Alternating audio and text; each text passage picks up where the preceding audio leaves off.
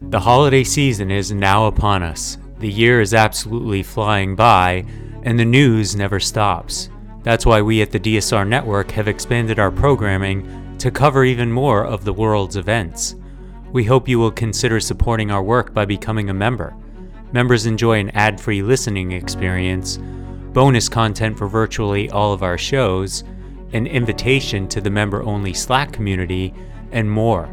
Best of all, if you become a member in the month of November, you can take 50% off the membership price for the first month. Visit thedsrnetwork.com/buy and enter code STUFFING at checkout. That's thedsrnetwork.com/buy and code STUFFING. Thank you very much for your support.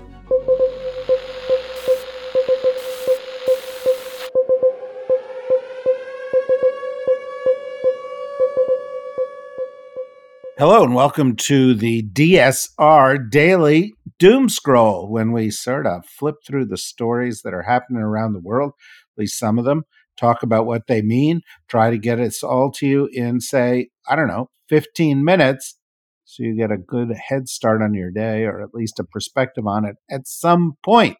I'm David Rothkopf, one of your co-hosts, joined by Chris Cotnoir. How you doing, Chris?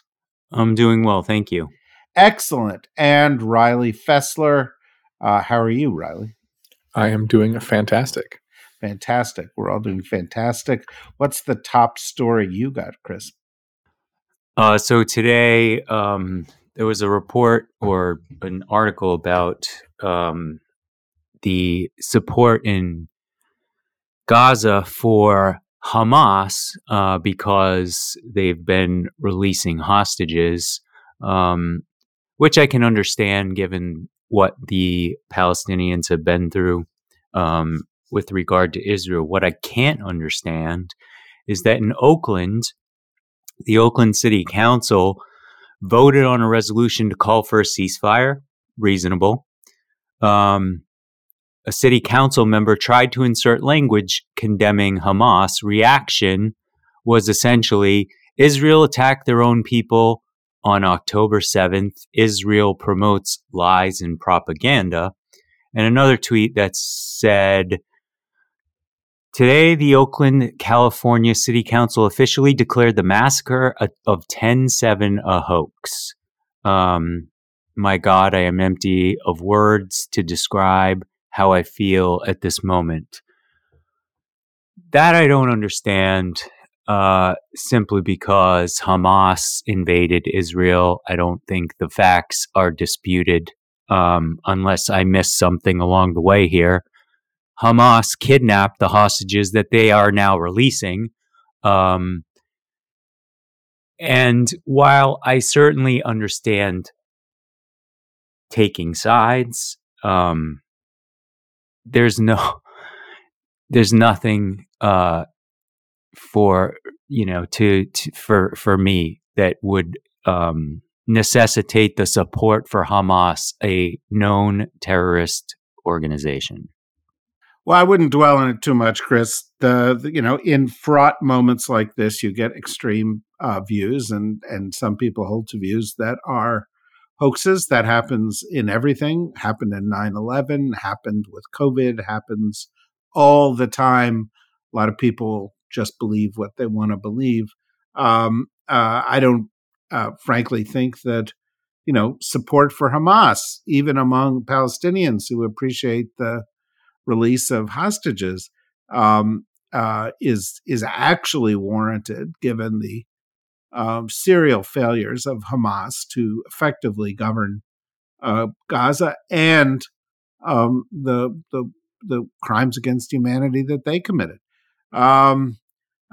Nonetheless, I think we do have to worry that somehow this war will produce some backlash, some support for Hamas, as past actions against terrorist groups have done.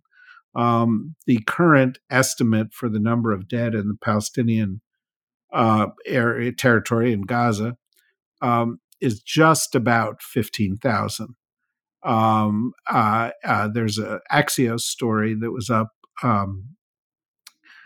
just now that talks about how the cost of this conflict in the past 7 weeks has been greater in human terms than any other similar conflict of the 21st century.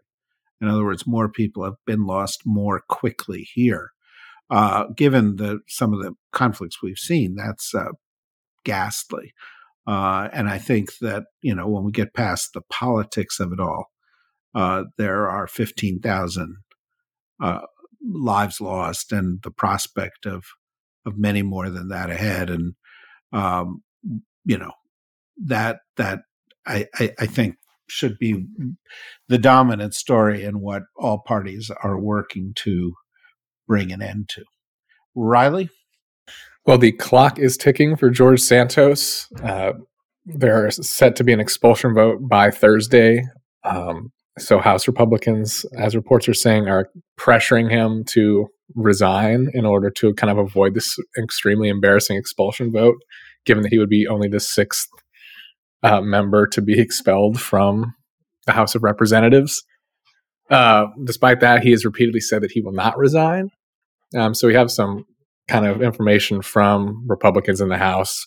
The Republican Study Committee Chair Kevin Hern described multiple calls between Johnson and Santos, with Johnson essentially just urging him to resign. But Rep. Lisa McClain has said there's been some debate among Republicans whether or not he has been given due process. I would be curious to see what else they would like to have this go through for it to be considered due process. And then another sticking point was some apparently feel that it is unequal treatment given that Senator Bob Menendez has not been expelled for his corruption charges or the corruption investigation ongoing there. So curious to see where this goes, and I think it's fascinating to see the kind of the different reactions, given that it's so clear that he is guilty of what he's been doing. Yeah, well, it is clear, due to the findings of the ethics committee, and I think many people felt that was sufficient due process for the Congress's assessment. Some, I suppose, will argue that he should have due process in the courts before a decision is made. But I suspect that what's going to happen on Thursday is that there will be a sufficient majority to expel him. And, it'll be high time. This is a guy who should have been out of there long ago. He's not just a crook. He's kind of psychotic. I mean, if you listen to him talk about this stuff, he is delusional big time. He will go down in history, folks. Mark it down, as one of the worst members of the United States Congress. And that's saying something when you consider some of the folks who will remain behind him or who've been there prior to him. Chris? In a scene out of Back to the Future and on the eve of the COP28 summit, a Virgin Atlantic flight flew from London to New York on waste, trash, I like to think, waste fats and plant sugars. It's sustainable aviation fuel. And while at this point less than 1% of airplanes are using this solution, it's certainly an encouraging sign, as jet fuel is made primarily of kerosene and emits a ton of carbon. So, we'll see where this goes. If you're interested in what comes out of COP28, Reuters has a very good explainer on the upcoming summit, and we have that link. And we also, of course, have our own COP28 series, which the final 2 parts of the series will be released today and tomorrow. And those discussions feature panels that are hosted by David Sandalo, and part 1 of that discussion will include an interview from Hannah Al-Hashimi. Yeah, David Sandelow was a senior official in the Obama administration. He's a leader in the area of climate and energy issues. He'll be releasing a report at the COP28 meeting about the intersection of artificial intelligence and climate issues, which should be followed closely. I think that's one of the things that one needs to know about COP. As a process, it has become sort of the place to go every year for the climate community. And so, if the outcomes are not all that you want, there is a lot of dialogue. There's a lot of developments that are happening in and around the meeting that should be followed because they represent different threads of progress or different efforts to solve problems. And we'll follow it all closely, and then we will follow up our Road to COP28 series with another series that'll look at its aftermath and next steps, and do so again with leading experts. So keep an eye out for that. Riley? So the CDC released new data on life expectancy in the United States from 2022, and it unfortunately did not contain any real positive news. While we did rebound from the worst phase of the COVID pandemic, it was really only a partial recovery. The rebound regained less than half of the years lost during the pandemic. So the main takeaways from this is that COVID continues to be a threat to the elderly and immunocompromised. But in addition to that, drug overdoses, homicides, and chronic illnesses continue to be kind of the long-term factors that make the U.S. an outlier among wealthy nations in terms of life expectancy. We don't really know how our recovery compares to most countries, as not many have published their results from 2022 yet, but the ones that have all show a faster recovery. Sweden is back to the same life expectancy from pre-COVID, while Belgium, Denmark, and Norway are all just slightly lower expectancy than pre-pandemic levels. So not really a great look in terms of how our country has recovered from COVID, but at least there is recovery there. Yeah, that's really depressing, Riley. And Chris and I are older than you, and so shortened lifespans, mean more to us than they probably do to you. But folks, that's why we try to keep this podcast to 15 minutes, so that of the time you have remaining, you're not spending all of it listening to us. Chris? This is a story I almost skipped over, but I wanted to raise it. So U.S. military Osprey aircraft crashed off the coast of Japan. There were 6 crew members on board, with 1 confirmed dead. The Osprey is a hybrid aircraft that can hover like a helicopter, but also flies like a regular airplane. The significance of this event is frankly that there's been as far as airline and aircraft disasters, sort of a spate of these crashes where there was an incident, a fatal crash in Okinawa in 2016. So just another another story out there regarding sort of our technology and military. And we'll see what ends up happening with the Osprey aircraft. Well, I think the big story within aviation safety is that aviation is safe. And the reality is that, particularly in terms of, commercial airlines, the number of accidents that take place, knock wood, spit, are very, very, very low compared to what they were a couple of decades ago.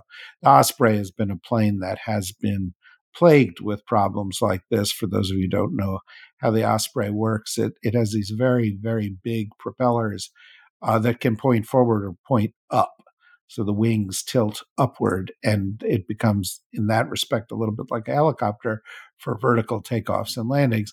Or they can then tilt forward so it can fly like a regular plane at a higher speed.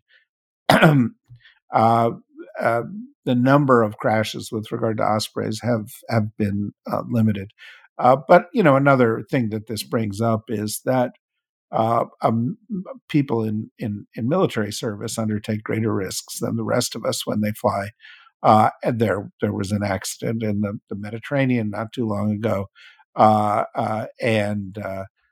so the risks undertaken by those in the military are not always in conflict zones, and that's something I think we should appreciate. Riley?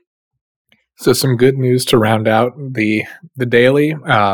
Turkey has told Sweden that it expects to ratify their accession to NATO within weeks, according to Sweden's foreign minister. So for those of you who haven't been following this, Turkey endorsed Finland's NATO bid in April, but kept Sweden waiting. They had concerns for both countries over their treatment of groups that Turkey deems as terrorist groups.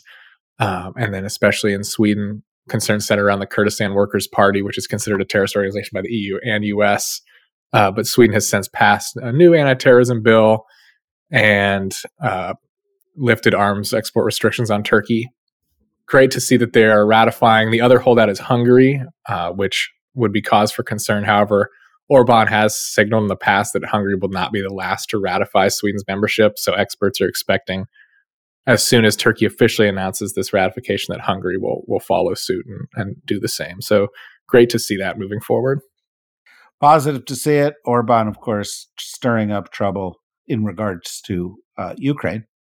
And so they just the trouble stirrers within the EU and NATO, Erdogan and Orban, are just looking.